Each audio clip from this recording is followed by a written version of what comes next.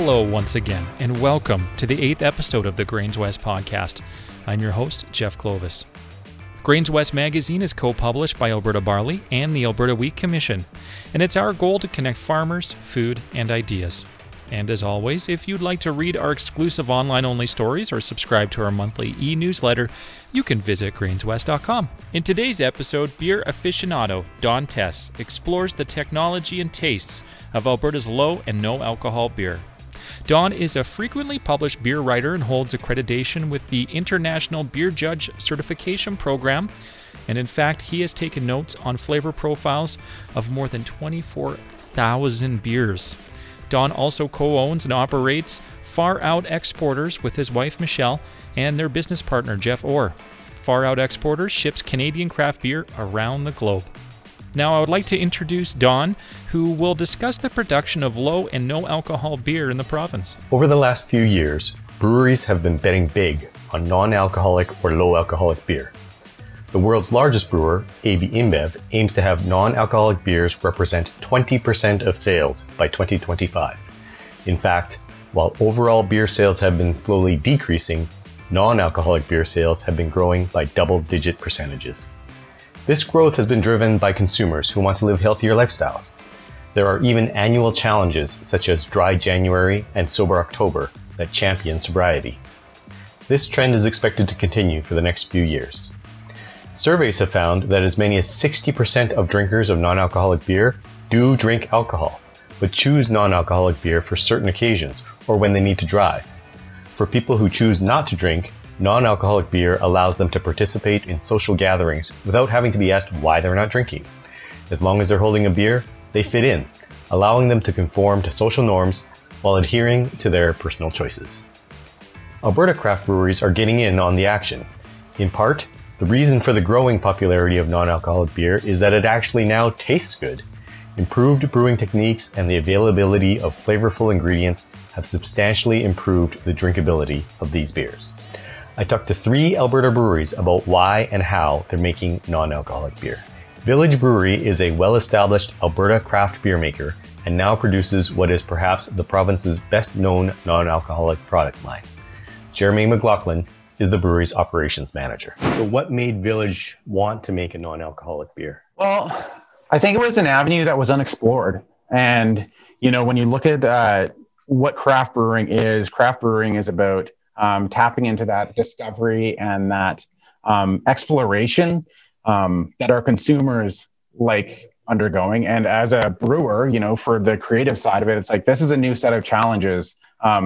We had been fresh out of another avenue of expansion when we started our cider in 2017. And it was kind of like what's next for us? And we kind of got some leeway to do some research and development, heavy on the development side of how can we make a non-alcoholic beer? And can we make one that doesn't taste like garbage? So, yeah. Cool. So had you heard that there was demand for it before you started down this road, or was it really just, this is going to be fun and cool, so let's try it?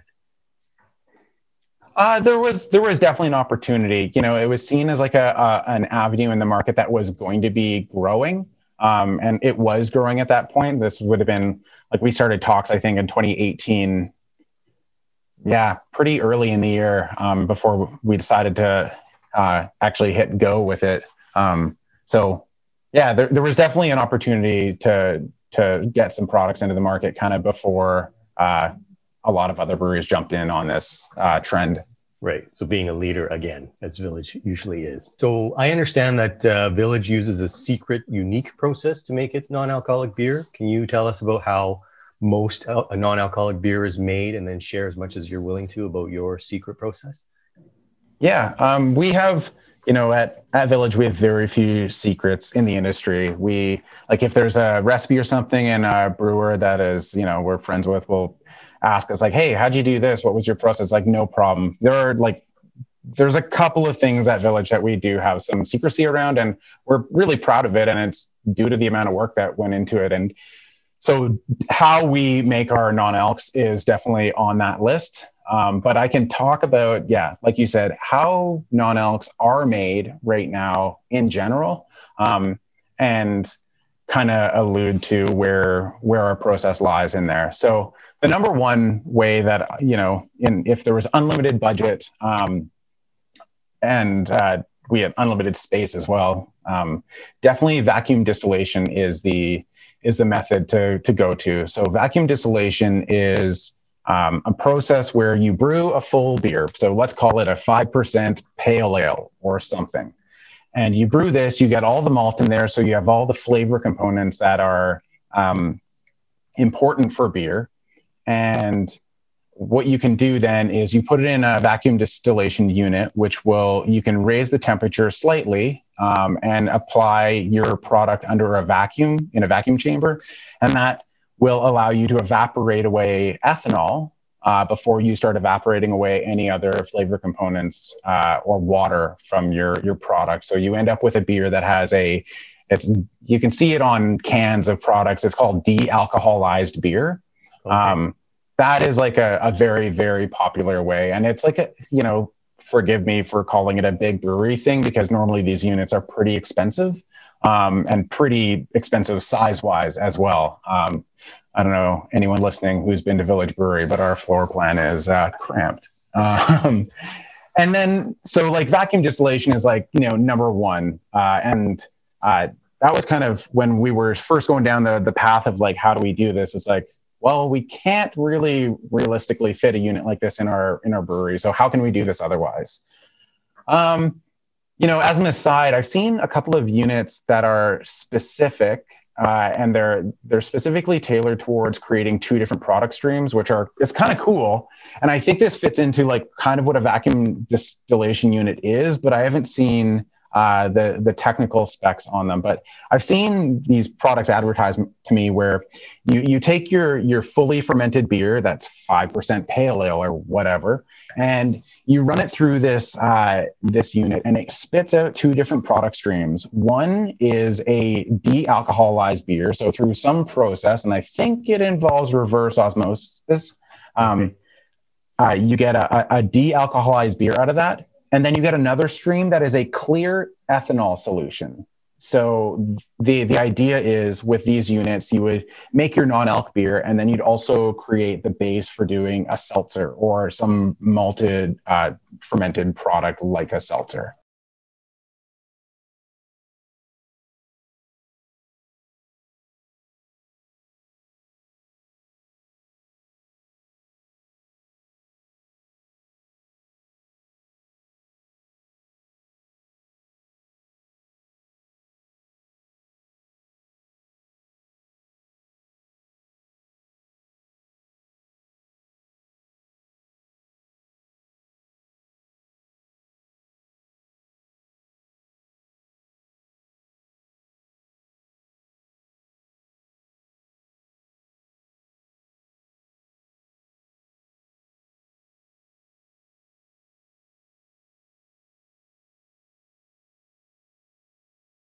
So when we make beer, we extract, we convert starches to sugars and extract those sugars from the grain, and you get a sweet barley juice. Arrested fermentation for creating non-alcs is you start fermentation like you would any other beer, but you only ferment it for a few hours, and then you stop fermentation by, temperature control. So you can crash the beer down to 0 degrees Celsius and basically stop the yeast from going any further. What you're left with is normally a 0.5% or less alcohol range. And you're left with something that is a little bit more sweet and almost like syrupy. I find you can tell right away when you're drinking one of these. And it's not bad. Like, it works for some companies. It's just not the flavor profile that we were going for. So through trials and tribulations, we didn't go for a process like this. It also requires some tight control, like having automated sensors on your fermenters where you're able to say, hey, turn on this glycol valve, at this gravity specifically, and like really dial that in. We don't have automation. Our checklist where we check fermentation, it happens a couple times a day. So like, if you don't catch it at the right time, finding it at the right exact point is a recipe for disaster. Nice. So another option, which I've seen from some breweries out there, is just making a very light beer. So if you imagine your 5% pale ale, for lack of better terms, has 100 kilograms of malt in it or something like that. Well, if that's 5% and you want to go down to 0.5%, you want to do like 10% of the malt in it. So you could make a beer with 10 kilograms of malt in it at the same volume, as an example, right? Mm-hmm. And, it definitely can yield some interesting results, but it's all about balance. So having a super light beer, you end up with imbalance where there's not a lot of body.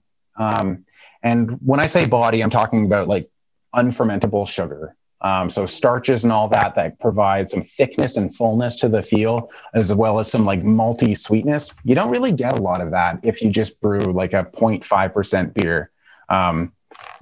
The example I gave was 100 kilograms, but like a normal beer for us has a grain bill of like 400 kilograms. So we'd be doing something like 40 kilograms of malt in our mash tun. And it's like, well, it's process wise, it's not great. So, but there is an avenue here that you can explore with something like making a very light beer, where you can make some tweaks and have some cool outcomes. And I know the last method that I've heard, and I think there's a lot of cool, exciting things happening in the world of yeast. And there are a couple of types of yeast out there right now that are being targeted towards non-alcoholic producers because they under attenuate or they don't create a lot of alcohol.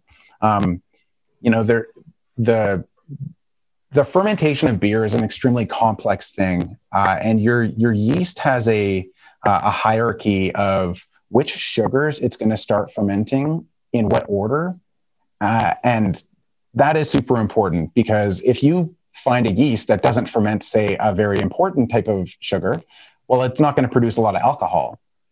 So, it's kind of interesting. I've not used these ever, but it certainly would be a cool experiment where you can take a normal beer recipe that you would make, throw this special kind of yeast in it, have it under attenuate or purposefully not ferment certain kinds of sugars like maltose trios or maltose. And then you're left with a beer that has a very thin or a very low amount of alcohol in it. And you might have something that could fit into a non-alcoholic beer range or low alcoholic beer range with some tweaking. Another brewer that has experimented with the properties of yeast in the creation of non-alcoholic beer is Last Spike. A contract brewery, it brews beer for other businesses that don't own their own brewing equipment. Because it works with many brands, Last Spike is constantly exposed to new consumer trends and developments in brewing technology. Evan Caslander is the operations manager at Last Spike. Evan, I understand Last Spike, you primarily make beer for other companies. So how did it come to be that you wanted to make a non-alcoholic beer? Well, yeah, you're right. Basically, yes, the history of Last Spike was to start as a partner brewery. Since then, we have come forward with our own brand of beer and continuing to focus on building that. We had at the start, fairly close to the start of Last Spike, we had a couple clients actually come and approach us to make non-alc for them. So the first one that came in was basically a client that brought their approach, brought their recipe to us, and we tried to replicate it. At the time, our process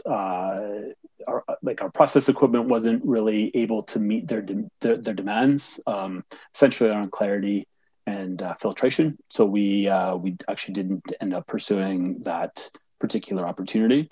But not long after that, another company came to us with the same idea, looking to do the same approach, and we started producing for them, and since then have expanded to do, I think it is now 5 recipes for them on a regular basis with a couple of seasonals.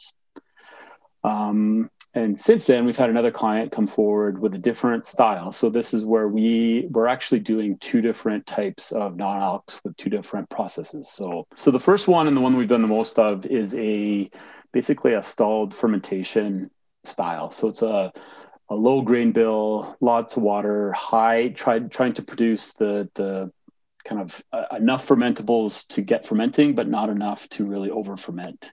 So it's a really high water ratio, mashing in with high temperature and doing basically it's the same process as a normal brew, just with a lower grain bill, and targeting just let's say if a traditional beer has an extract target of 12 Plato, we're typically going in at that sub 4 Plato just to really kind of keep the fermentables in that low range. Then we're using a traditional beer yeast where we've experimented with multiple yeasts, and we found that just like a clean ale yeast works really well to do a quick fermentation to still gather some of that fermentation quality and flavor and mouthfeel, flavor profile, mouthfeel. And then as soon as as we're monitoring the fermentation, we're continually checking alcohol and pH to make sure it's doing what it should be doing. Once it hits a certain alcohol percentage of around that 0.4%, then we will turn on the cooling to it and get the yeast out as quick as possible. I was just going to say, non-alcoholic beer wasn't, traditionally what Last Spike brewed. You mentioned that you had this client who kind of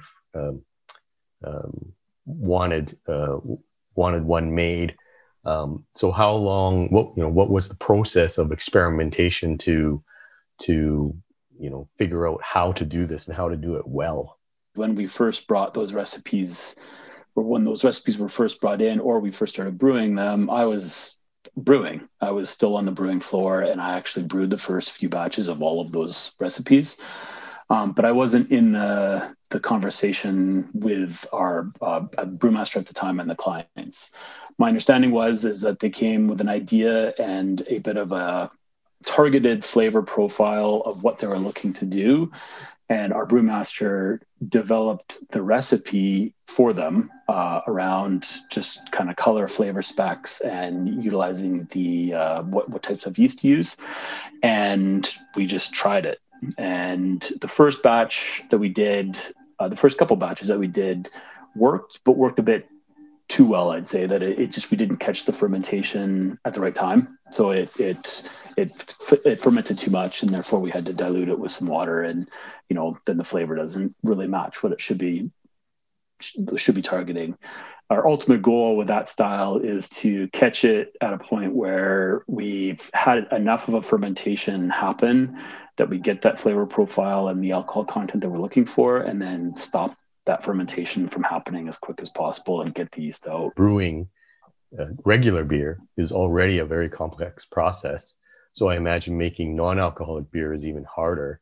What are some of the problems that you've faced and had to overcome in making non-alcoholic beer? The biggest challenge we had originally was just being too efficient at the fermentation. That it just we weren't able to kind of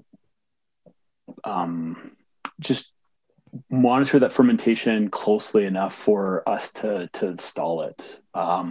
So our first few challenges really were around we just produced too much alcohol. And so if we were targeting a 0.5%, the first couple batches, we may have hit a 0.7 or 0.8, and therefore we have to add some water back in at the end to bring that down. Still a non-alcoholic beer, it still had a lot of that good flavor profile, but it wasn't that we didn't want to have it seem like it was basically a watered down beer. Yeah, exactly. Like water steeped with a little bit of grain just to get that flavor and then not have that mouthfeel. So that was one. The next challenge we had was just because we're not going through a full fermentation. I mean, you know enough around the brewing process that yeast isn't typically just a one and done. It's a harvest and repitch, and maintain yeast health is an important thing of a brewery. While we work with multiple clients and have lots of different yeast strains around, we couldn't take some batches of yeast to go into this, and we also couldn't take yeast out of this to reuse for other non-alcoholics. So yeast management was definitely even more challenging than in a traditional beer, just because we had to really time it to get the right amount in there, get it out of there quickly, but we couldn't reuse it. So it was always a one and done. So if we're doing multiple batches of that particular style of beer, then it was, okay, well, we need to make sure. The good thing is we don't need a lot of it, but we definitely needed to ensure that we had enough if we're doing 3 batches. The last one was the actual yeast strains. Like I said, we tried. We started off with one that worked really well. It was a nice clean acting yeast, but at one point we didn't end up having that available within the brewery, and we needed to get a batch in. And we tried a different strain, and unfortunately, it produced some esters and some flavors that just did not weren't appealing and didn't work very well. So I'll be honest in saying that we have no brewery likes putting beer or not even non-alcoholic beer down the drain, but I think we've done that more often with the non-alcoholics than we have with any of the alcoholic beers that we've made. So. As part of the regular fermentation process, yeast creates certain off flavors, and then as fermentation slows down, the yeast actually reabsorbs some of those off flavors and kind of cleans up the beer. But you were saying that with your non-alcoholic beers, you actually stall fermentation. So do you have any issues with yeast having enough time to clean up some of these off flavors? Well, that's where we learned that the yeast that we used originally and then have used since, that have determined to be the best acting one, doesn't produce the off flavors that a lot of the yeasts will produce and then reabsorb.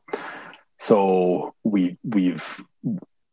while we've tried substituting another yeast strain that is very comparable to the one that we have typically used, what we found is that the off flavors that were produced at early fermentation would need that time to clean itself up.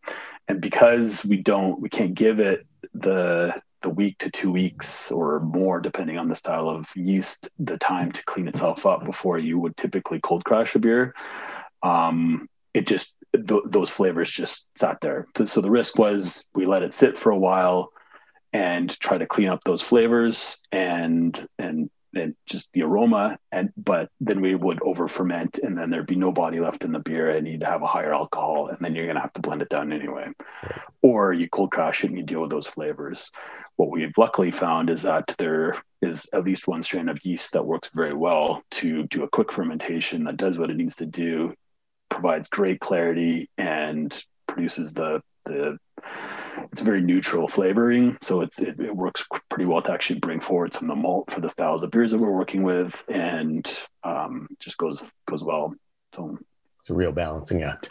Yeah. So we haven't gotten into the second style that we are working at, that we just recently worked on too. So I should kind of backtrack a little bit there.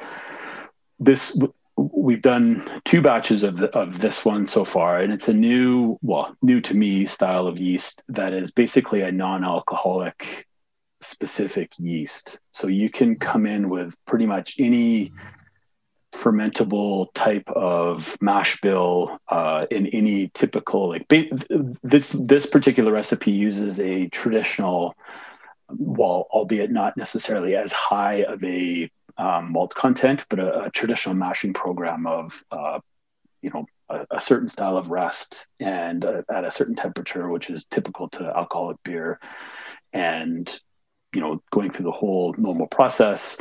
And you pitch the yeast in, and it does not produce it does not ferment the fermentables that are typically like the maltose base that are there for alcohol production.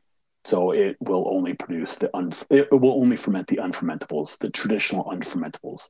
Oh. So typically, you're going in and you're leaving a certain amount of body in there because the unfermentables are what's left over, and all the fermentables take over. They get turned into alcohol. In this case, it actually is a very inefficient yeast, but doing what it should be doing for this non-alcoholic side. What we found though is that the first batch that we did, the client wanted to. It worked exactly the way it should have. It produced about a 0.5% alcohol, left the body that needed to be left in the beer. We gave it, 10 days for it to do its thing, and it wasn't going to go any further. The client came and tested it and thought it was pretty close to on point, but then wanted to dry hop it to add a little bit more flavor, add a little bit more aroma. And then, as you know, with dry hopping and some hop creep, it can just introduce some new areas to a beer, and it re-fermented down to 0 and produced about a 2.5% alcohol beer. Oh. So the learning lesson was don't dry hop it with that yeast, just because then the fermentables will then become fermentable again, and it just introduced a whole new area, and it just went to town.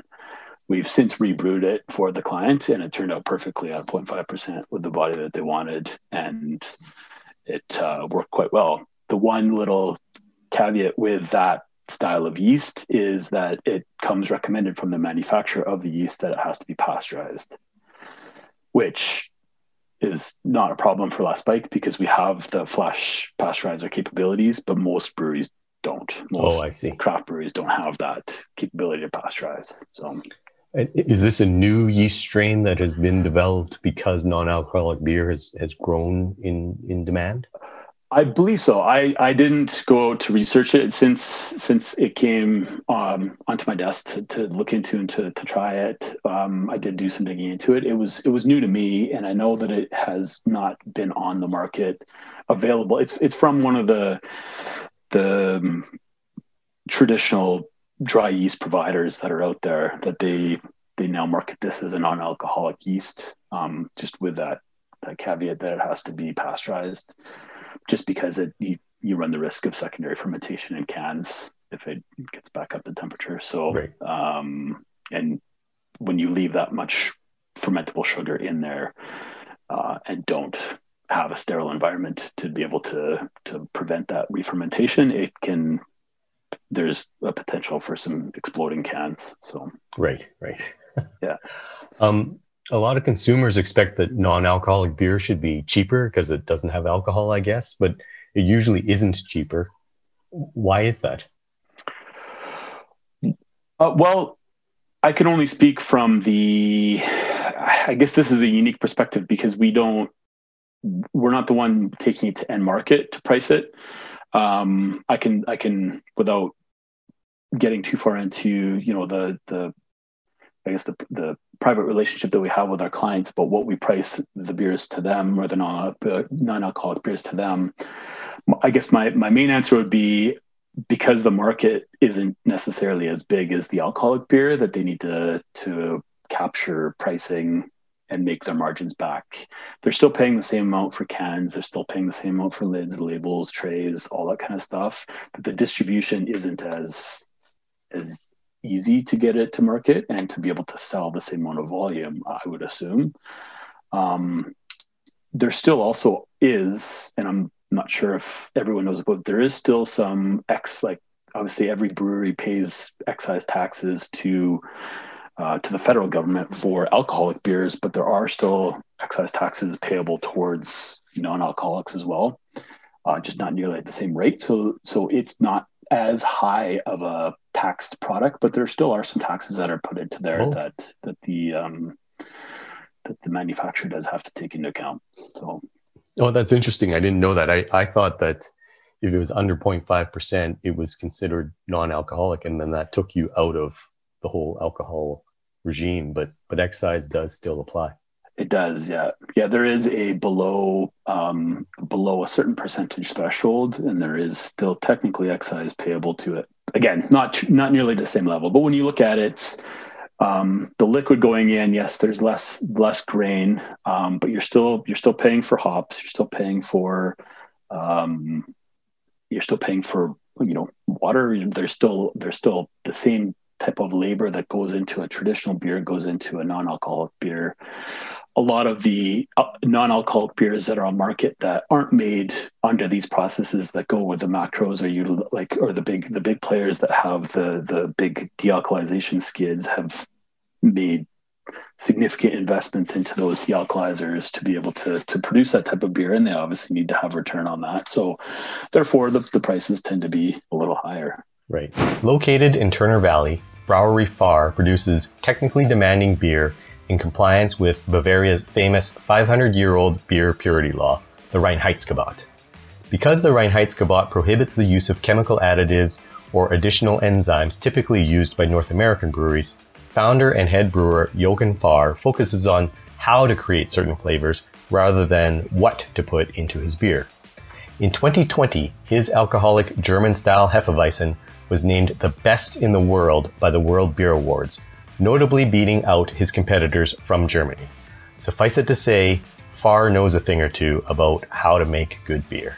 Why did you want to make a non-alcoholic beer? Quite frankly, when I look at the non-alcoholic beers that are out there at the time, and that was way before Village started, or One for the Road started, or the other guys, right? The other craft beer, there wasn't really good non-alcoholic beer. The only one that I was going after, or what I really liked, was the Erdinger non-alcoholic. That comes in the 500 ml bottle with a blue label on it. Mm-hmm. That was my go-to non-alcoholic beer, because especially around here, like Calgary, Turner Valley, everybody has to drive everywhere, right? And well, it's great to have a bunch of beers with your buddies, but then how do you get home, especially when you have your beers in Turner Valley and you live in Calgary?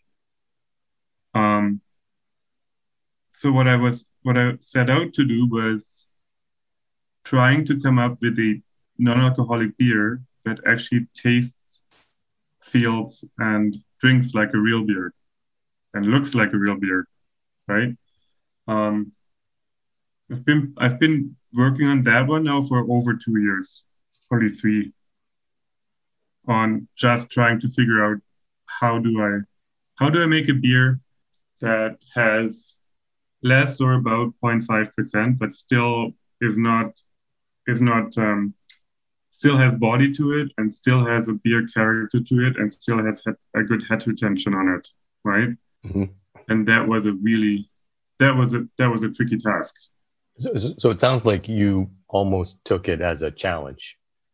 Of course, I mean, when you when you come up with, or when you have a brewery that is really restrained in the ingredients that you can use and the way we brew, then a challenge is always welcome.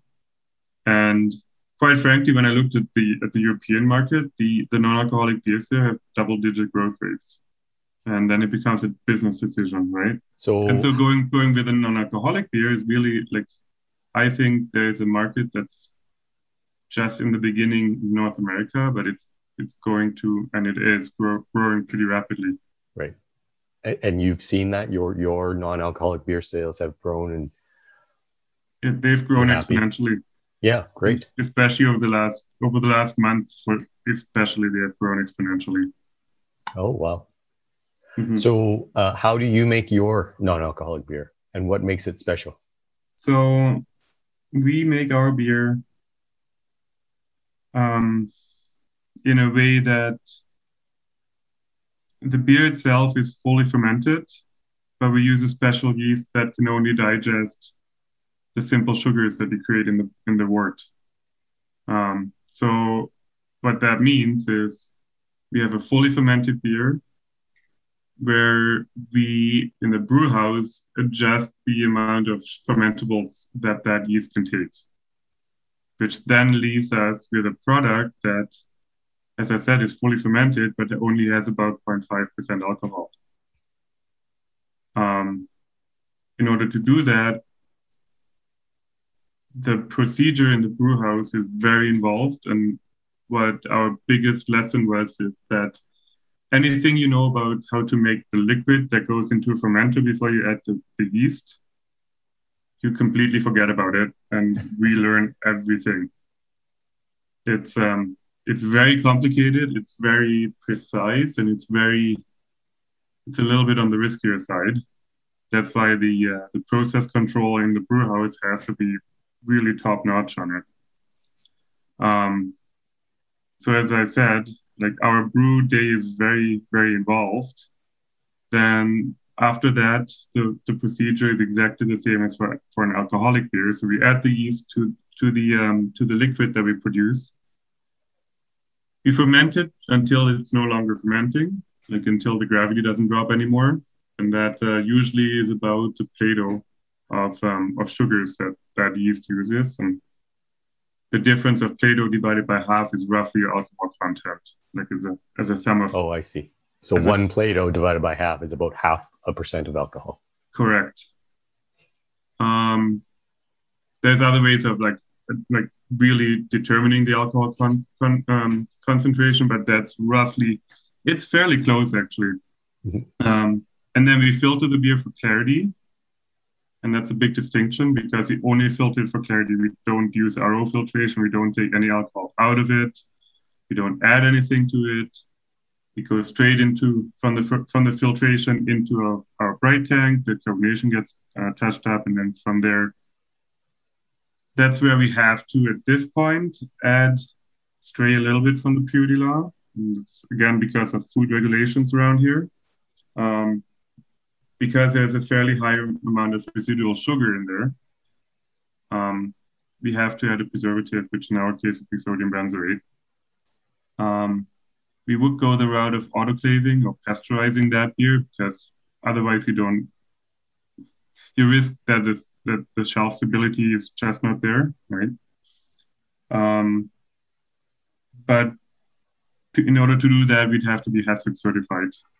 HACCP is short for Hazard Analysis and Critical Control Points, which is actually a system that NASA came up with and is now used in food production facilities and especially meat production facilities where the chance of contamination of a product is very high, right?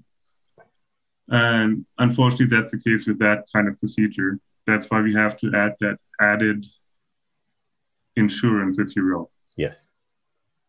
In the absence of being HACCP certified. Right. Which is in the plans. Oh, okay. And then you would stop using Then we would stop using the benzoate and go into pasteurization. Okay. What flavors should people look for in your non-alcoholic beer? So the beer itself, it's neither a lager nor an ale. It's really its own special category. I would say it's a touch fruity. It's a bit lemony and like citrusy. So it's almost like a very, very tame pale ale, if you will. Okay. It's a golden color with a persistent head. It's not too sweet, even though it has a high residual sugar amount in there. And it's about 90 calories a can. So it's not a lot of calories per can either, which is nice, despite the higher sugar content. The beers we've discussed in this podcast are widely available at liquor stores throughout Alberta, but being non-alcoholic, they are increasingly available at grocery stores. It is this broader availability of non-alcoholic beer and the fact it can be consumed anytime, anywhere, that has caused this segment of the market to grow so robustly. As overall beer sales have been slowly decreasing due to the growth of spirits and hard seltzers, this growth in the popularity of non-alcoholic beer allows breweries to reclaim market share and revive demand for malt barley, and that is something we can all raise a glass to.